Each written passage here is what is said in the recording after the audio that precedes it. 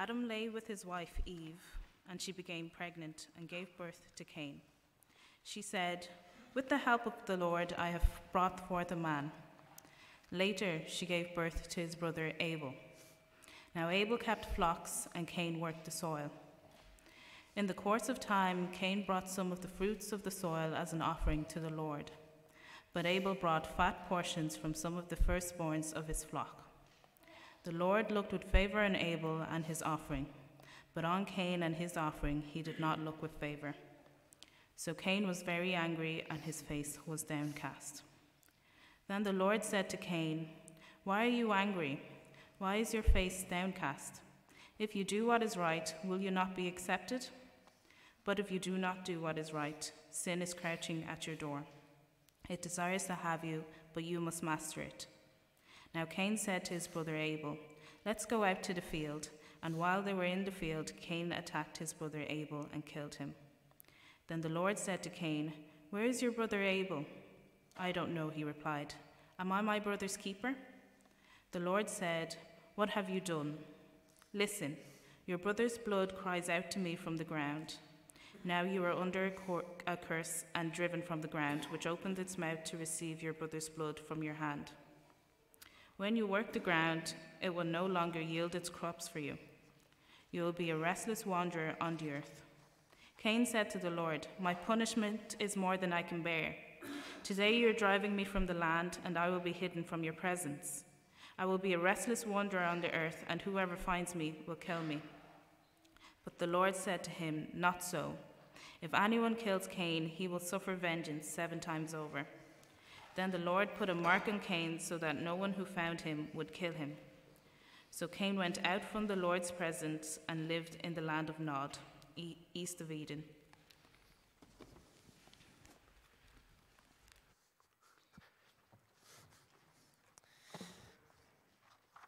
Kiki, thank you very much. If you can read, would you keep your Bible open in front of you? So, page 6 and chapter 4 of Genesis. Children, I've got 2 things to help you listen over the next little while. There are sheets like this with a word search and some questions and some space to do some drawing. If you want one of those, can you put your hand in the air, and Jacob's going to deliver it to you. Also, just parents, there's also a box of other stuff, other sheets, coloring things, sticker books, stuff like that in the foyer if you want it for your children. Children, the other thing I've got is Haribo. And there are 4 swaps in the sermon. If you can come up to me after the service and tell me what the 4 swaps are, I'll give you one of these, all right? Actually, all of us need help to listen, and we're going to ask for God's help now. Let me lead us in prayer.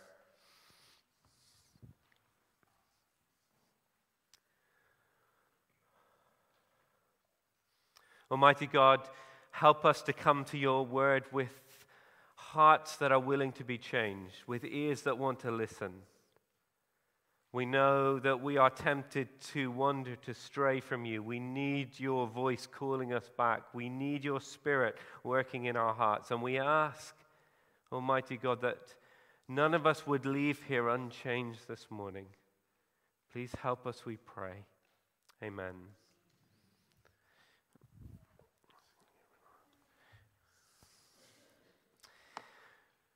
Do you like it when you experience something new? So you have something happen, or you do something for the first time. So maybe you lost your first tooth. Maybe the first time you got to drive. Maybe the first time you moved into that new home. And those times can be really exciting. Genesis chapter 4, we come to the first family and the first human birth. So verse 1 of chapter 4, Adam lay with his wife Eve, and she became pregnant, and she gave birth to Cain. She said, "With the help of the Lord, I brought forth a man." It must have been really exciting. It's actually even more exciting at this point, because can you remember when we were looking at Genesis 3 last time? That God had made a perfect world, a world of just variety and wonder and beauty, a world where man and God were resting and enjoying each other. And then we saw that sin entered the world. And it all went wrong. The world was ruined. And yet God had promised, a promised one of Eve's offspring, one of Eve's relatives that would come and crush Satan's head and undo all that is wrong, would sort this world out. And so we come to the first birth in chapter 4, verse 1, and we go, is this the one? Is this the offspring? Or maybe it's this one. Verse 2, later she gave birth to his brother Abel. Maybe it's this one. But you know, it's not long. It's not long, is it, until all the excitement is gone. In fact, only 6 verses before the first person dies. And the death, it's not a natural death, it's violent. It's not an accident, it is deliberate. It's not a stranger, it is brother killing brother. Verse 8, now Cain said to his brother Abel, let's go out to the field. And while they were in the field, Cain attacked his brother Abel and killed him. This morning we're going to see what happened to this first family ever. And we're going to see that actually Genesis 4 warns us of the danger of sin, the devastation it causes. And although this is the first murder, it's not the last. This kind of thing happens when sin is let run free. Now, you might be here this morning and you say, well, I'm never going to do this. I've never murdered anyone. It's not even crossed my mind to do that. What we're going to see this morning is that the same traits that Cain had that led him to murder his brother, those seeds, those traits are actually in all of us. And we need to hear God's remedy, God's warning to us. And what we're going to see is what sin does. Here's the first thing. Our sin swaps relationship for religion. Have you ever wondered, what is the deal with Cain's offering? Why is there something wrong with it? So halfway through verse 2, Abel kept the flocks, and Cain worked the soil. In the course of time, Cain brought some of the fruits of the soil as an offering to the Lord, but Abel brought fat portions from some of the firstborn of his flock. Cain works the soil. Abel is out with the flocks. Cain brings stuff from his work. Abel brings stuff from his work. Isn't it the same? But did you notice? Cain brings some.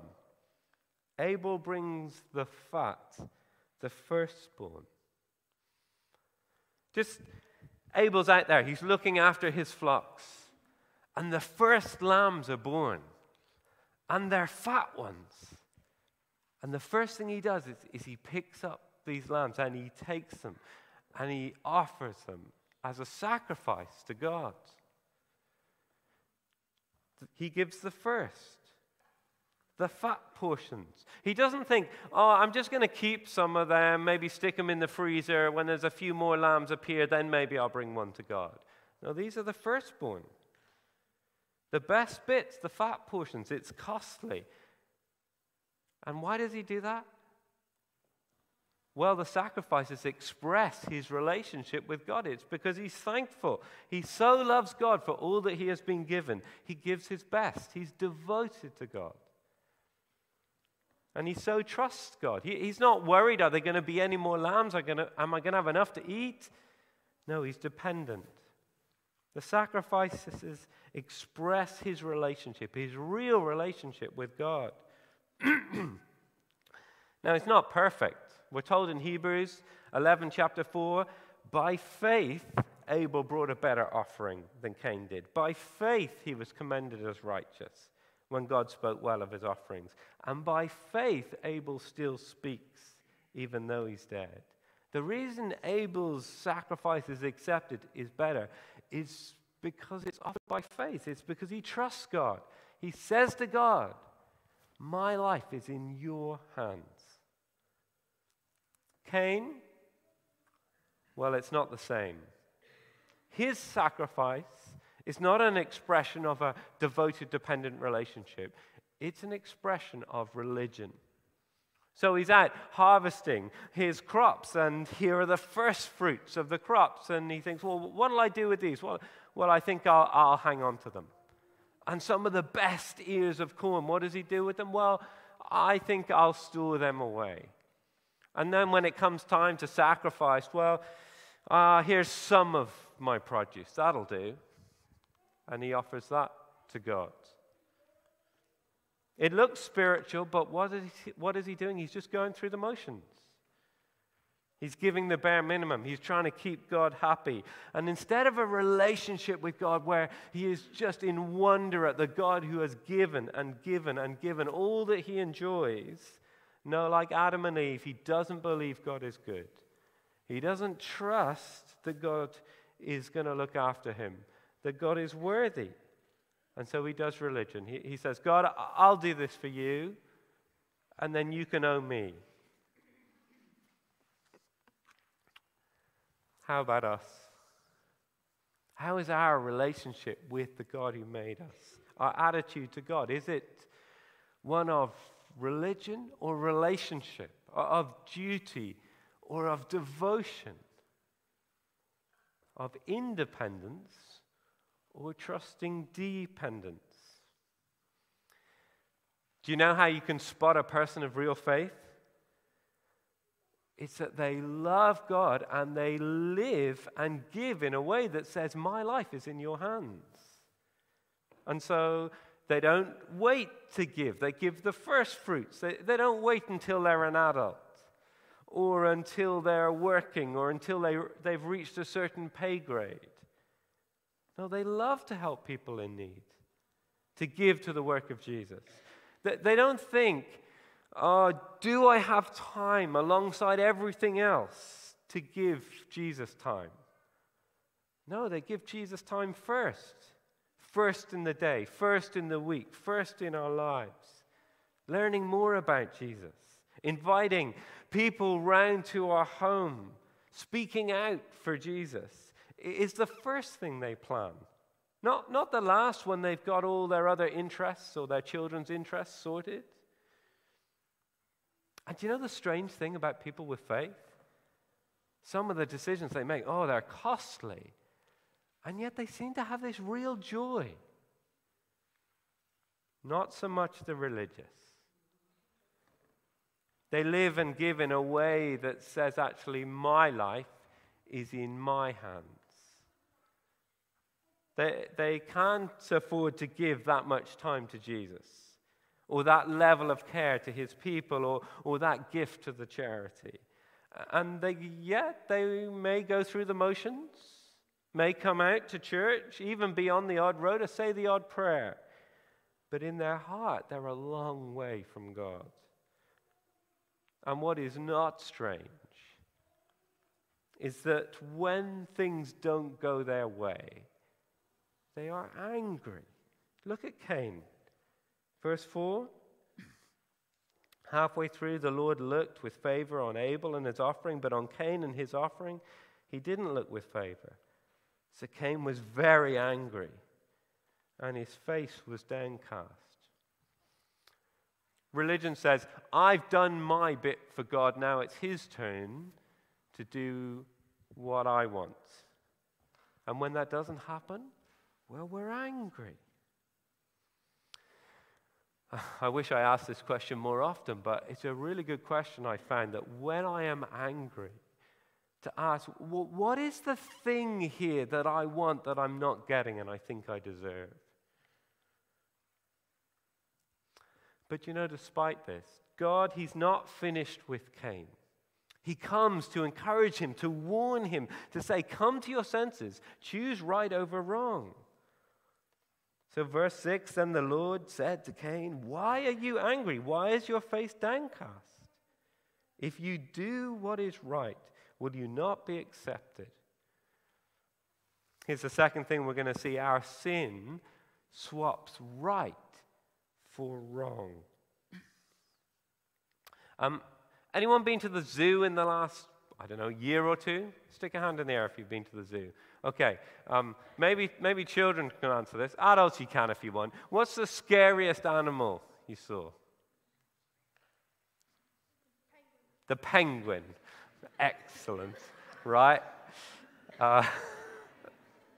Any other ones? A lion, really? Crocodile. God says that sin is like an animal crouching, a predator, a dangerous animal, the scariest one, crouching, ready to get you. Imagine if that lion was just behind you, just about to pounce on you. It hadn't eaten for weeks.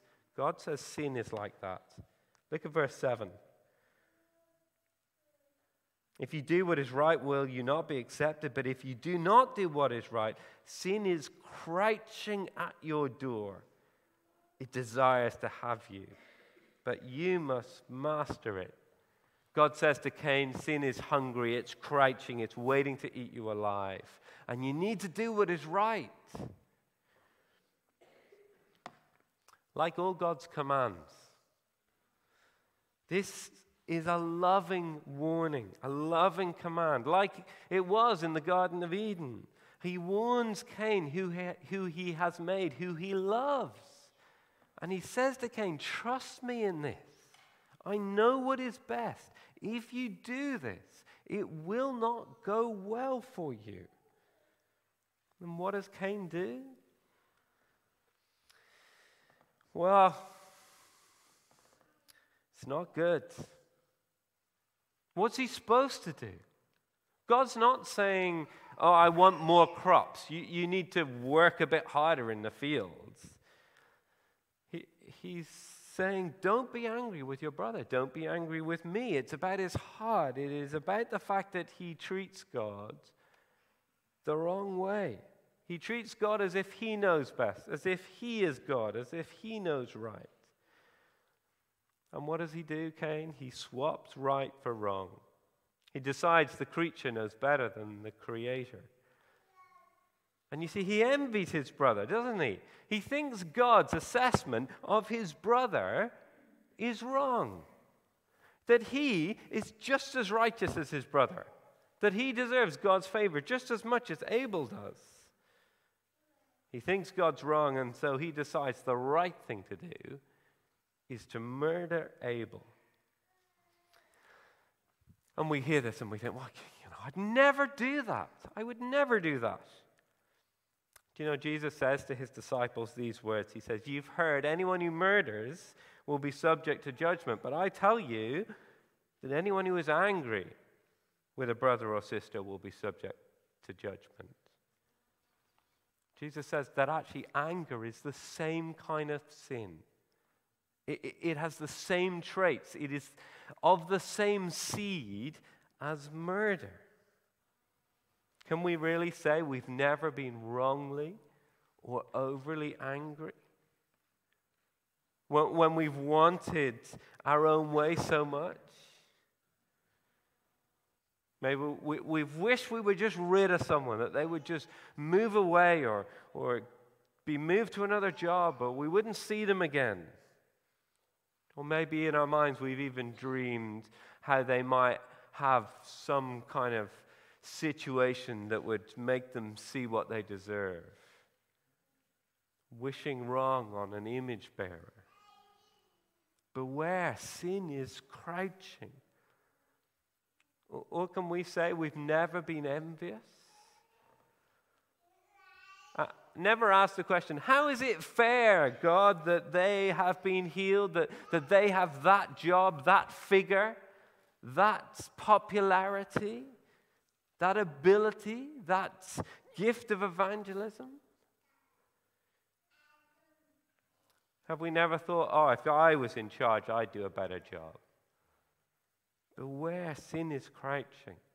And if we don't hear the warning, if we don't fight the temptation, it will rip us apart rip us apart from God and apart from one another.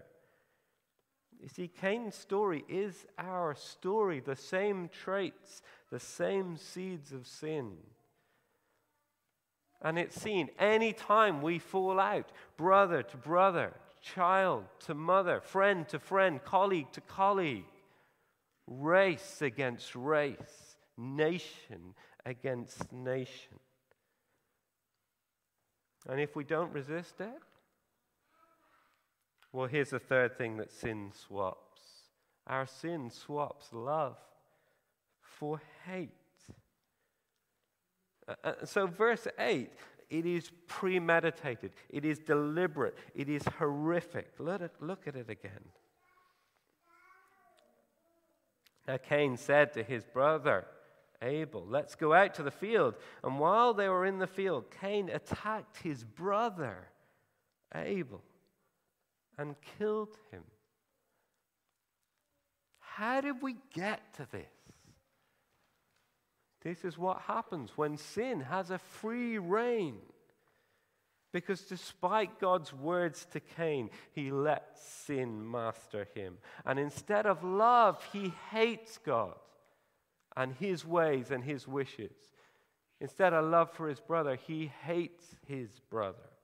In fact, probably anyone who stands in his way. And when we fail to love God or to love human family, we are following in the footsteps of Cain. And what's so sad is that God again gives him an opportunity to own up. Look what happens. So verse 9, then the Lord said to Cain, where is your brother Abel? Look at Cain's response. I don't know, he replied. Am I my brother's keeper? He pretends he's done nothing wrong. Even down in verse 13, when he receives the punishment, he only feels sorry for himself, not about what he's done. A while ago, as Miriam was going out, kids were a bit younger, she said, Ed, don't leave the house until I'm back. The children are in the house. And so a little while later, I left the house before Miriam came back, leaving the children in the house. I think I was coming out to a prayer meeting here or something, and when I got here, I've just heard what it was. What was it? It was Connor's fault. Yeah, Connor is a bit of this story. I'm happy to tell you about that later. But my phone went off in my pocket, and it was Miriam on the phone saying, do you know what you've done? You've left the kids alone in the house. The temptation at that point is just to deny that it was my fault. To go, well, like, I just didn't hear you. Or there was just too much going on. I couldn't be expected to deal with that particular small little thing. Do you know that temptation when we're accused? When we know we've done wrong? And yet we don't want to accept responsibility? Well, that's Cain. Yeah. What Cain should have done, what we should do, is hear God's call to repent. To bring it out in the open, to confess it, even to tell one another about it, that we might help each other. Pray for the Holy Spirit to help us. Not tolerate sin. But you know the worst part of Cain's failure? The worst part of this first murder is he's the only one of Eve's offspring left. What about that promise from God? Who will fulfill it? Cain, he's just increased the evil. And Abel is dead. And that's what sin does. That's what it did when the Son of God came. And the world did not receive him, did not want him. We did not want him. And so we killed the offspring, the promised one. What does God do? Well, firstly, what we see here is justice. Justice. Children, do you know when you get asked that question in school, where is your homework? Sometimes that can mean from the teacher, where is your homework? I don't know where it is. Other times, the teacher knows exactly where your homework is, or they actually know there isn't any homework, you haven't done it, and they go, where is your homework? That's the kind of question that God is asking here when he says, where is your brother? He knows the answer. See, God knows. He says, he even hears, verse 10, the Lord said, what have you done? Your brother's blood cries out to me from the ground. What Cain has done is so awful. It's as if God can hear the blood that had seeped out of Abel's body into the ground, crying out to him, saying, look at what Cain has done. There must be justice. And God, he does judge Cain.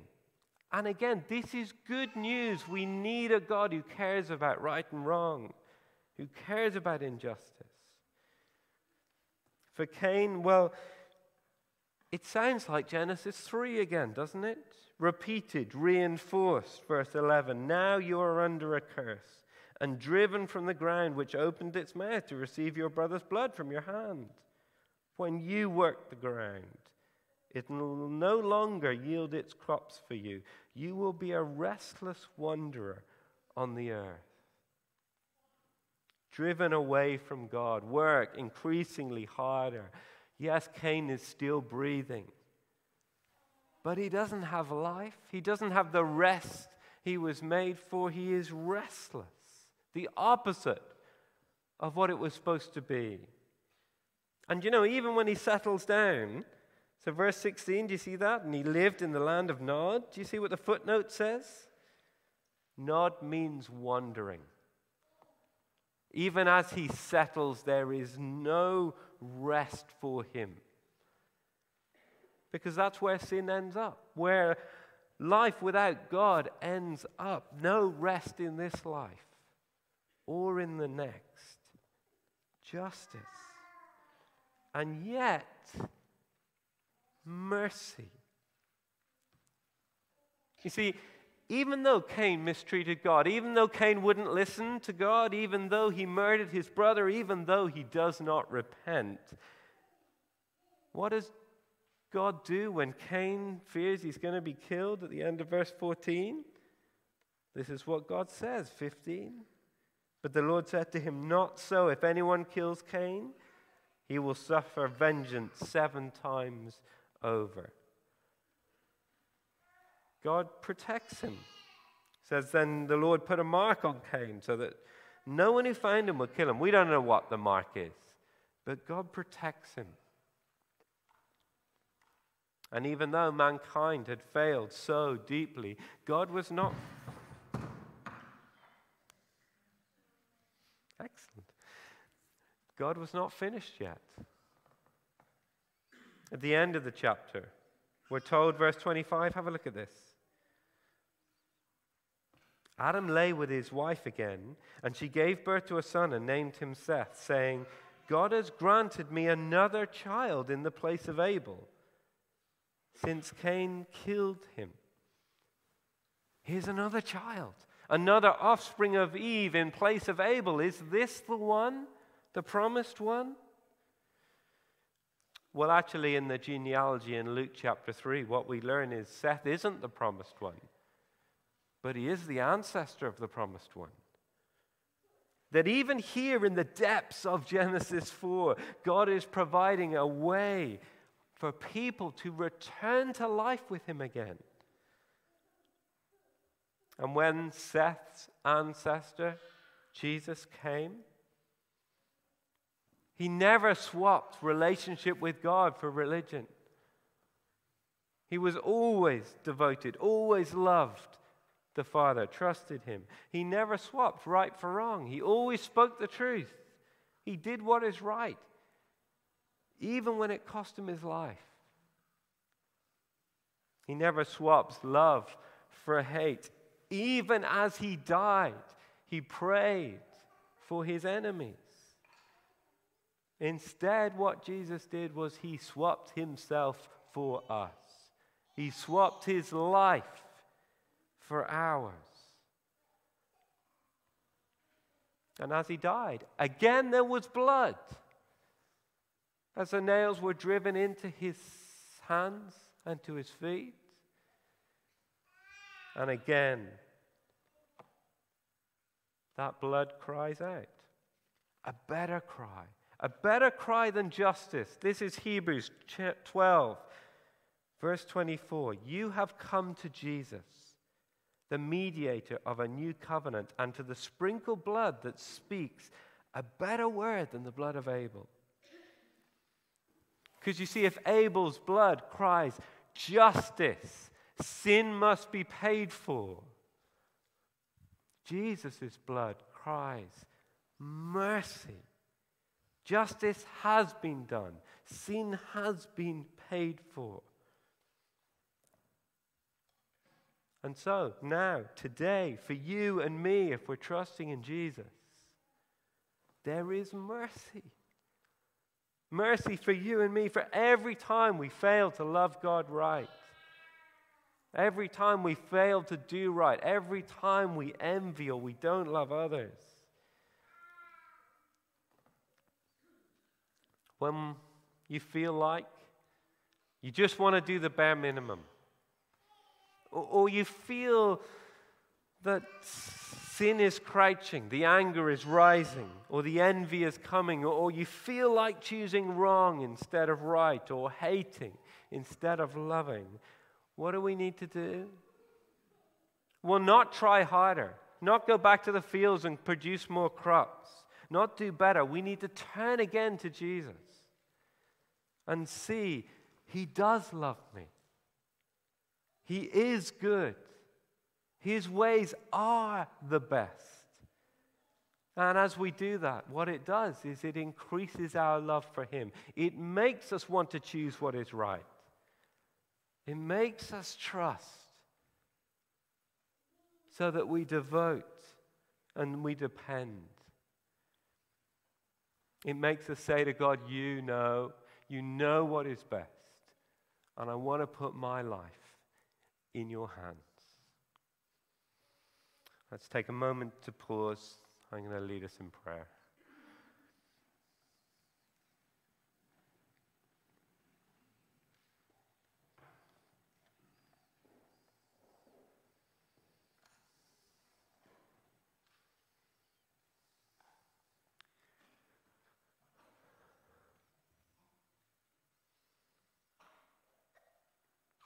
Our Father God, we look at this story, this reality, this moment in history,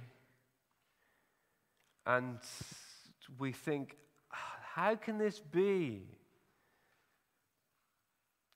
And yet, Father, when we're honest, we see the seeds of these kind of attitudes in our own hearts. Would you help us to really see sin for what it is? See the horror of it, the devastation of it. Would you help us to understand that what we deserve is your judgment, your just punishment. And yet we praise you, we wonder that there is a sacrifice. There is one who came whose blood cries mercy. And we pray that you would help us to look more and more to Jesus. And as we do that, that would stir in us more and more a desire to fight that sin that crouches and to lean on the one who saves us. We pray in his name. Amen. We're going to sing.